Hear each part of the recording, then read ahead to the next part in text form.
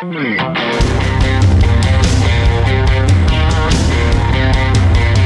to ContenderCast, a leadership conversation centered on shining a light on bright ideas. And now here's your host, Justin Hahnemann.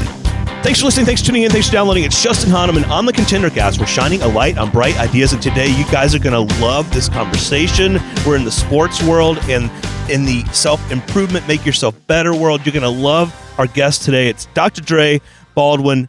Dre, it is so great having you on the podcast. Thank you for having me on, Justin. And they call me Dre all day. I'm Dr. Dre all day. I know. I love it, dude. This is so cool. And I had so much fun, like getting to know you and researching you before the interview this morning. And I can't even wait to jump into your experience and the things that you're bringing to so many different groups. So let's do this. You haven't been on the ContenderCast before, and I'd love for you to share your background, how you got into playing professional sports, and like how that's evolved for you. So tell us your story and how you got into that space. Sure. How long of a story you want me to tell? I can take up your whole show. Right. I'll let you start, and then I'll ask questions. Okay. Well, I come from the city of Philadelphia, PA, and for anyone who's from that part of the country, Philly, New York, Jersey, Boston, DC, every young man there for some period of life thinks they can play basketball. So we all try. And I started playing basketball around the age of 14, which was pretty late for someone who's thinking about playing in college, let alone professionally. But I had some natural abilities for it, at least as far as physically. I'm tall, long arms, athletic. So I started playing basketball and got a little bit better and just started to work on my game on the outdoor courts on a concrete blacktop because there was nowhere else for me to practice. There was no one in the neighborhood who took me under their wing. Nobody in my family was an athlete. My parents are not even tall. I'm 6'4". My dad is 5'9". My mom's 5'7". So I got lucky. And I hit the genetic lottery, athletically. So that's what I meant by I had some gifts. And I didn't even know what to do. I didn't know how to get better at basketball because I was born in 1982. So we're talking the mid 90s here. So this is no Instagram, no YouTube. There's nobody to teach me. I would just go to the court and I would just do stuff and see what I could figure out. And eventually I hit on some good formulas to help me get better at basketball. Tried out for my high school team. Now in the city of Philadelphia, a lot of the schools are underfunded. So we didn't even have a junior varsity.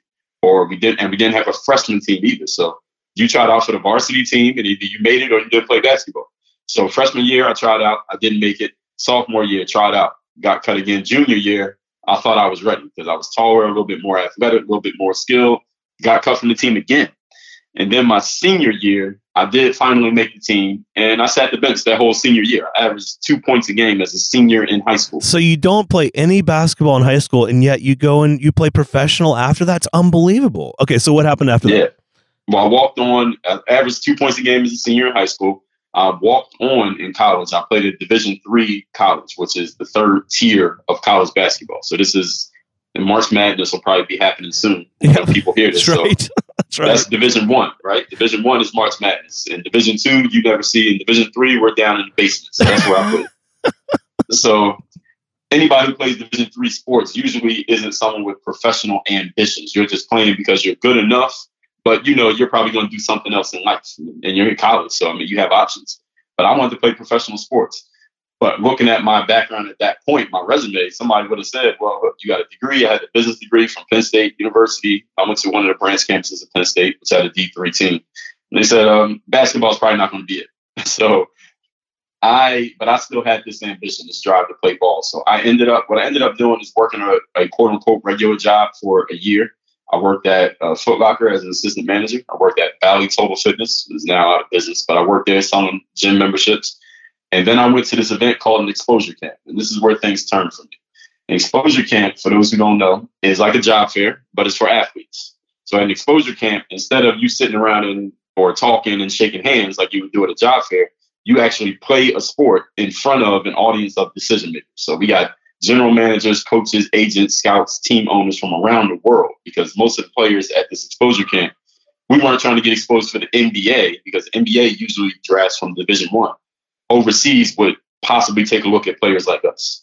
So these are international decision makers. So I played pretty well at this exposure camp, and I took the video from that camp and I started calling agents. And I went online and I literally found phone numbers of agents, basketball agents anywhere in the world. Trying to pitch them on the phone. Just trying to pitch them. Right. Wow.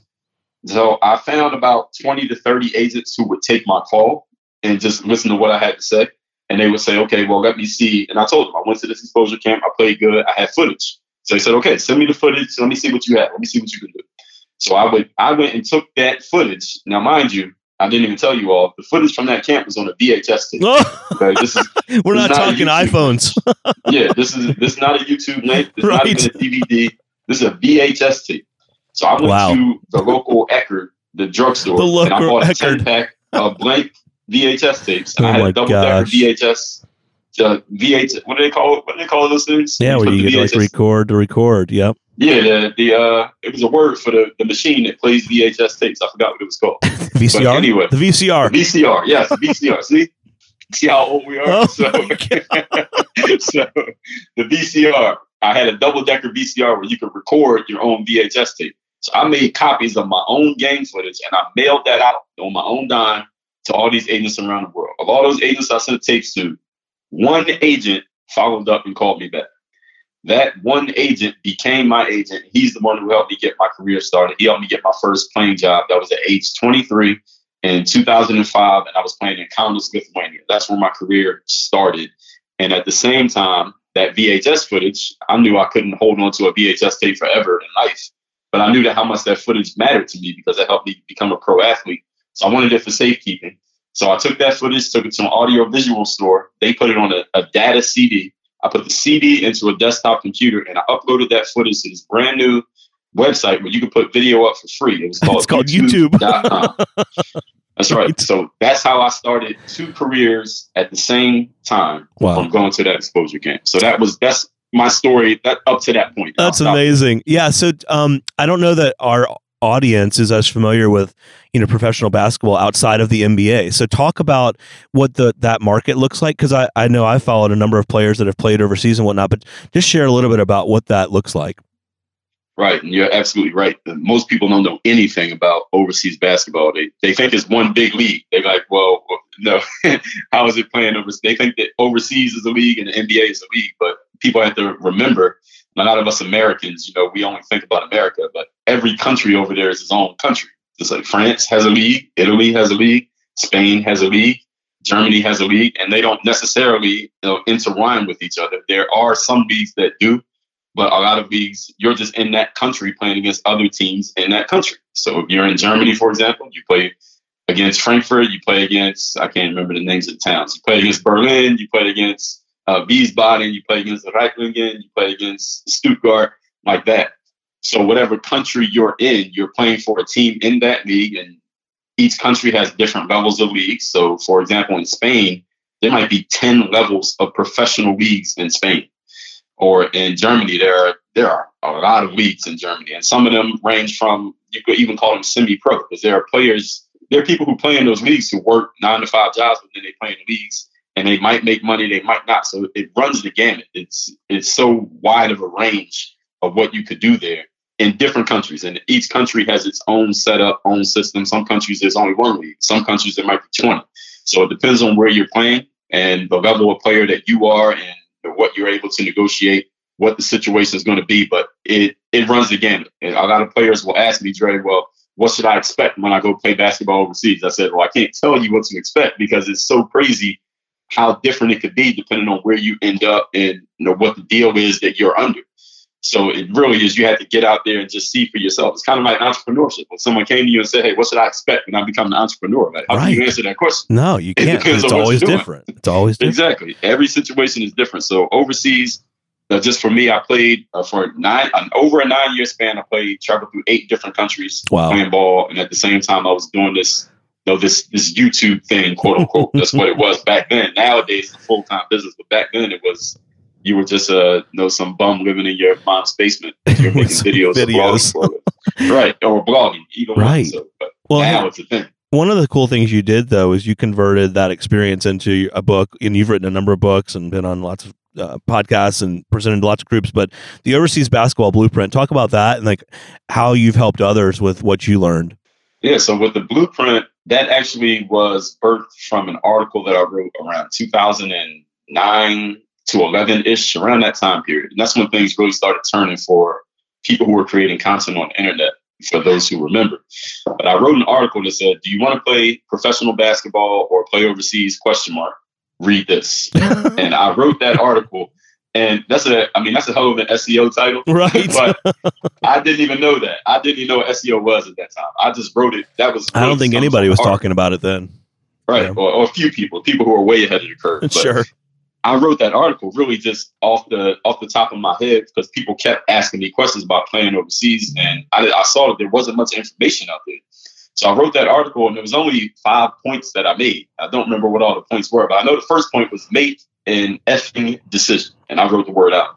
But make a decision that you actually want to do this thing, which is probably the best advice you give to an entrepreneur as well, because Stop it's thinking not always about guaranteed. It. Try. Right, it's a ton of uncertainty. And it's not always going to be easy. But if you've made the decision that you're going to stick with it, then you'll stick with it. So I wrote that 5-point article about what you need to do to play overseas. And that article, I mean, even still to this day, brings maybe more traffic to my site than anything I've ever created. And it's over 10 years later. So that article, a lot of people read it. Obviously, I got a lot of response from it. And I would get more questions. So I just wrote another article and another article and another article. And eventually all those articles, I just compiled them all together and made it into a book. Again, before people were telling you to go do that. So that's how the Overseas Basketball Blueprint came to be. And that's really how all of my content exists. Whenever someone asks me a question, I get asked the same question more than once. I'm creating an article or a video or a podcast talking about it. And that's how I create my content. All I do is answer questions. That's just awesome. And for those who don't know Dre, you can check him out at dreallday.com. He's also got a great podcast that's called Work on Your Game. And we're going to talk about that because you have a brand new book, which you had sent over, Work on Your Game, use the pro athlete mindset to dominate your game in business, sports, and life. And so, again, like one of the things I thought was really cool about you is not just that you had played sports and you converted that into, here's what I learned from it, but like you really have built a brand around content and your experiences. And I mean, you're bringing that to a broad set of people, right? I mean, you're not just talking to those that want to play basketball. You're talking to groups. You're talking to people that want to be better. And I think this book is really cool. And I got to ask, like, how did you decide to put this together? And was it a compilation of stuff you'd already done and you made it into a book, or was this something that's kind of evolved over time? Oh, great question. So I had always had in my mind, because by the point Work on Your Game came out, I had actually self-published. Every book that I'd ever put out was self-published. Wait, more than 20 books, right? I think you said 22, right. 23 books now. Wow. Yeah, I was at around 21 at the time. That's crazy. At the time, this is what happened actually. It kind of ties into what I talked about earlier with the exposure camp. When I finished playing pro ball was around 2015, I decided one of the things I wanted to do was get into professional speaking. And the thing about professional speaking is similar to the basketball world is that you might have to do some free work just to prove that you're good. Sure, to get yourself out there. Absolutely. Right, before anybody's willing to pay you. So I had done some free work. I had done some TED Talks. I felt like I had proven myself fairly well.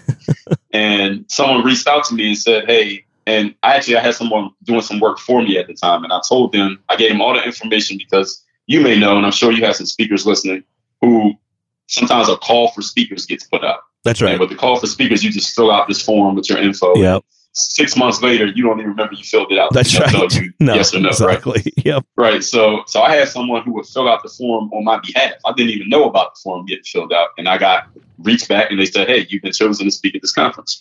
And it was in Atlanta, Georgia. I'm in Miami. That's where I live. Right. You live in Atlanta? Yep. Okay, perfect. Right. So it was at the World Congress in Georgia. Is that the name of that place? Yeah. Yep. So they told me they had wanted me to come speak. And I said, okay, well, do you all have my fee? And they said, we don't pay. Yeah, we don't pay speakers. Right. So by the way, a little sidebar for those listening that think everybody that speaks gets paid. That's not the case in a lot of places. No, absolutely not. A lot of events don't have budget for speakers. Sorry, go ahead, Dre. Yes, a lot of events don't pay speakers. So they told me they don't have a budget. And my initial response to them was, okay, well, I'm not speaking. If you're not paying me, I'm not coming. Right. But we'll pay for your airfare and hotel, though. Well, she said, we don't even pay for that. Oh, she said, we don't pay for anything. She said, everyone who speaks at our conference, they come on their own dime. They book their own hotel. Wow. They pay for their own food. They don't pay for anything. And I said, well, that's not happening. I'm not coming. Right. And she responded and said, I can't tell you what to do, sir, but I strongly suggest you reconsider and come to this conference. And Nobody ever says that. Right. Usually if you say Most no, people they just say, okay. Yeah, fine, we'll move to the next person. Yep. Exactly. And because she said that, I said, okay, I'll do it. Just because she said that. I had no point of reference with this conference. So I ended up going to the conference, and I was speaking on, it was actually the title of my book was the exact title of the speech, Applying a Pro Athlete Mindset to Business and Life. So people can understand I was a pro athlete. They could read the little bio. It's a great subtitle. I loved it. Yeah, I mean, it gets people's attention. Yep. So before I even stepped on the stage, Justin, I'm stepping into the room, and obviously people know what I look like because they saw the photo. And this is a 6'4" black guy at this conference, so they pretty much knew it was me. This woman approached me and she said, "Hey, Dre, I heard you were going to be speaking here. The reason I came to the room," she worked for the National Basketball Association. Oh, no way. The front office, management part of things, right?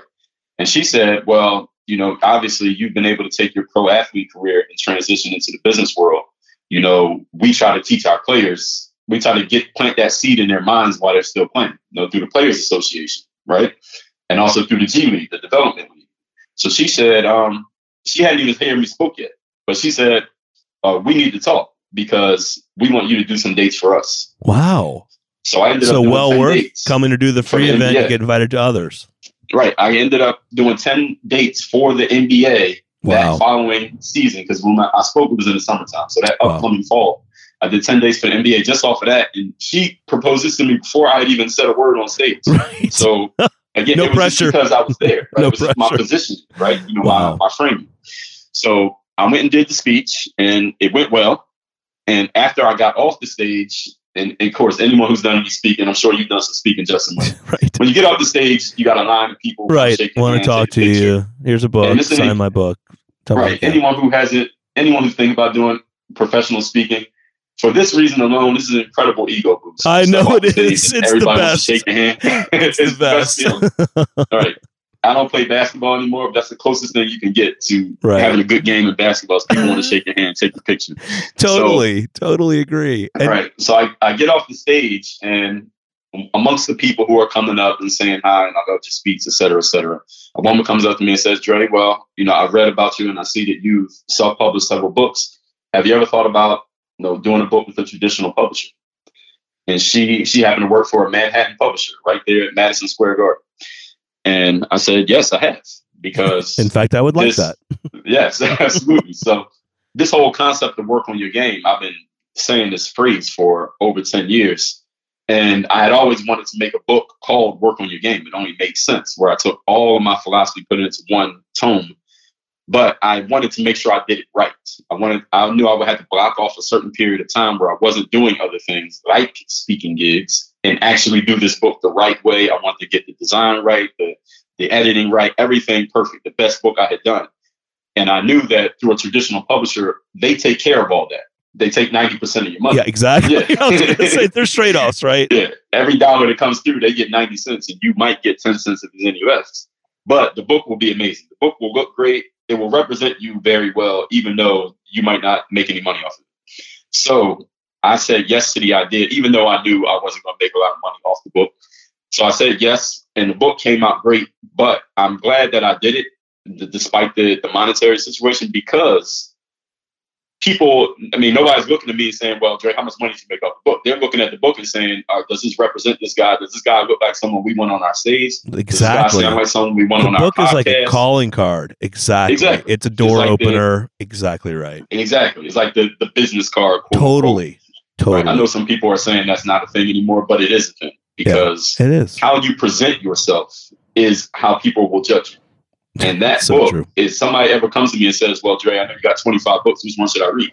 It's always Work on Your Game. Work on Your Game. Exactly. Because it looks the best. It sounds the best. It's edited the best. It's a hardcover. It's the best book. And you know how, I'm sure you found this, right? Your writing has probably gotten better over the time that you've written those different books. Your approach, things you've learned from talking to those groups. You've probably narrowed your focus on the content and the message, right? I would guess that all goes into this product. Right, exactly. So that book, and even that book, I had to answer the rest of your question. You asked me, did I already have that material? That was my life. Work on Your Game. I basically took my whole life and put it into a book. I wrote that book, and I was contracted. For anyone who's ever worked with a publisher, they write you a contract for a certain number of words. Right. So you're supposed to hit that number of words. Yeah, it makes and it it's very not a small number. Right. So I was contracted for about 65,000 words. So that's about a 250-page book. Most books you see in a bookstore are around that size. I wrote 150,000 words in about 30 days because I already had all of it in my head. I already knew exactly what I wanted to say because the 4 pillars of my philosophy is discipline, confidence, mental toughness, personal initiative. So all I did was write those 4 headers, and then I just took every little piece that I've used over the years that I wanted to put in each one, and I just wrote them all out. So I had 150,000 words. So it's much easier for any of you who's ever creating anything to condense down from a lot to a little than to extrapolate from a little to a lot. Because when you extrapolate, you get trash. You have to write more than because of editing and whatnot. You've got to overwrite. Yeah. I want to make sure we touch on a couple of the components of the book here. Just to unpack it a bit. So let's pick 1 or 2 of these. So talk about discipline and how that plays out in this book and how it's applicable to like some of those that might be listening. Absolutely. Well, discipline, the concept that I use is what I call the third day. So anyone here who's ever taken some time away from working out or you haven't exercised in a while, you understand the concept, even if you never heard of this. So day 1, you show up to the gym and you're excited because you decided to reinvest in the gym and recommit yourself. You hired a trainer, you signed up for a boot camp class, you got some new workout gear from Lululemon, you got some new sneakers. You're feeling good, right? So the first day is good. Now it's hard because you haven't worked out, you're not in shape. The workout kicks your butt, but you're excited because it's the first day of something. Everybody's excited for the first day, right? Second day, you feel a little bit sore, but it's still new. It's kind of like when you get a new car, you almost forget that you got a new car. You walk outside, oh yeah, I got that car. Totally. Right. So the second day you feel good, and the workout's a little bit rougher because you're still not in shape and you have yesterday's fatigue built up, but it kicks your butt. But you get home and you say, hey, I'm doing this. Now the third day is when things aren't new anymore. No. The third day is kind of like, y'all remember the MTV show, The Real World. You know, what happens when people stop being polite and start getting real. All right. So this is when your body starts getting real with you and says, okay, we haven't done this in 2 years. And now you want to do it 3 days in a row? Or 3 times in a week? Are you serious? Right. So now, at this point, this is when you meet your self-discipline. Because the day 1 and day 2, you were going off of adrenaline and motivation. Motivation runs out. And adrenaline you can't live your whole life on adrenaline. Absolutely. So the third day is when the only way you show up to the gym and actually do a real workout is through discipline. You push yourself to do it mentally from the inside out. And this is not just about the gym. This is for professional athletes all the time, for people in business. If you're working at a job, if you're in school, anybody, when you get to that third day, and I want people to understand that the third day does not mean 1, 2, 3 in a row. It doesn't have to be Wednesday. Right. It doesn't have to be the third time in a row. You can have the third day every day for a year. You can have a whole year of a third day when you're not feeling it. It's not brand new anymore. But there are responsibilities that you're responsible for, and if you don't do them, it's not happening. And you have to stand up and get it done. That's what the third day is about, and that's the main concept of discipline. And I'll tell you right now, let the cat out the bag. That's going to be my next book, Third Day. I love that. That's cool, man. I love that. Wow. Okay, cool. I love that. That's awesome. Like that. Okay, I can't wait to dive into that piece. And it totally makes sense, right? Write that book. That's right. Now you got to go put that down. I got to finish it, right? I started it. I got to finish it. I want to pick one more here, and because I think this is an interesting one to translate from sports world to business. But when you talk about mental toughness and how it ties back to discipline and confidence, like, you know, we all go through, especially in a day job, and if we're not playing professional sports and whatnot, we all go through setbacks and whatnot. So talk about how mental toughness plays a part and what the messages you've brought around that as you work on your game. Man, well, if I had to take everything that I talk about and only condense it down to one phrase, mental toughness would be it. Because mental toughness, how I define it, is the measure of how disciplined and how confident you can continue to be even when you've done, quote unquote, all the right things and it hasn't worked. Because you can follow all the discipline principles and do everything that any confidence expert tells you to do, and you can still fail. And you can keep trying and keep working and listen to all the podcasts and read all the books, and it doesn't always work out. You could take any expert and have them write down everything they did, and you can follow it perfectly and still come up short, because every situation is different and no two people are exactly the same. So mental toughness is just a measure of, people use different words for it. Some people call it stick-to-itiveness or persistence, or the one who wrote the book, grit. It's the same thing. It's all the same thing. It's how much can you continue to push yourself even when pushing yourself has not worked. You thought if you did all these things, because that's what some famous guy on LinkedIn said in his post, that everything was going to work, and it didn't work. So are you going to keep doing it, or are you going to quit? And most people, personally, is not in my orbit, but if you really think about the wider world, most people quit so easily. People just give up on things so easy. And just looking at my own life, just from this little bit that people have learned of me, there's so many times that I could have quit. So many times I could have given up and just said, well, forget this, let me go try something else. And that's what most people around me did, even though most basketball players were more talented than me, had more resources than me, had more people helping them than me, had a foot in the door when I didn't. But they quit, and they quit. So it's just so simple. If you just stay in the game, if you just keep running, if you're in a marathon, just keep going. Even if you got to walk, just walk. If you got to crawl, just crawl, but just don't quit. Don't not finish the race if you enter the race. And that's really what all mental toughness is about. It's just your determination to finish the race, even though you see all these people you see in front of you. You're like, damn, they're still running. I got to walk. I might as well quit. But you don't notice the 6 billion people who never even started the race. You're looking at the 10 people who are still running, but what about everybody else who's behind you? No question. You don't even notice that because we all look at things comparatively, especially with social media now. All we see is people's highlight reels, right? Highlight reels, so, exactly. Right. You see that and you're like, man, I'm doing nothing compared to this person, that person. But you don't understand that, first of all, you should believe half of what you see and none of what you hear, especially on social media. Right. And second of all, like you, again, as the saying goes, don't compare yourself to everybody else. Compare yourself to who you were yesterday. It's a cliche. And that's a good one. I didn't make that up. I know, but dude, I like that. That's good. Yeah. It's cliche, but it's true. If people can just stick to it. And the principles of success in life are very simple, but we make it complicated because as humans, we tend to think that we're so smart that the simple stuff can't apply to us. But it does apply to all of us. And the only difference with every self-help personal growth book that comes out there, we just say it in different ways, but we're all saying the same thing if you would just follow it. And so many people say they want to do something, say they want to write a book, come tell you, ask you how they can do it, want to go and pursue this next job, go get, become a professional basketball player. And then so many never follow through. And I'm sure you found after your speeches, you had that line of people isn't just there to get a picture. It's like, hey, I've been thinking about doing this for a long time, and you sit there and you give them encouragement, but then a lot of those people never follow through. Absolutely. Because it's one thing to be excited in the moment when you're hearing something. So true. There's another thing. There are people who are listening. I'm sure they listen to your show all the time.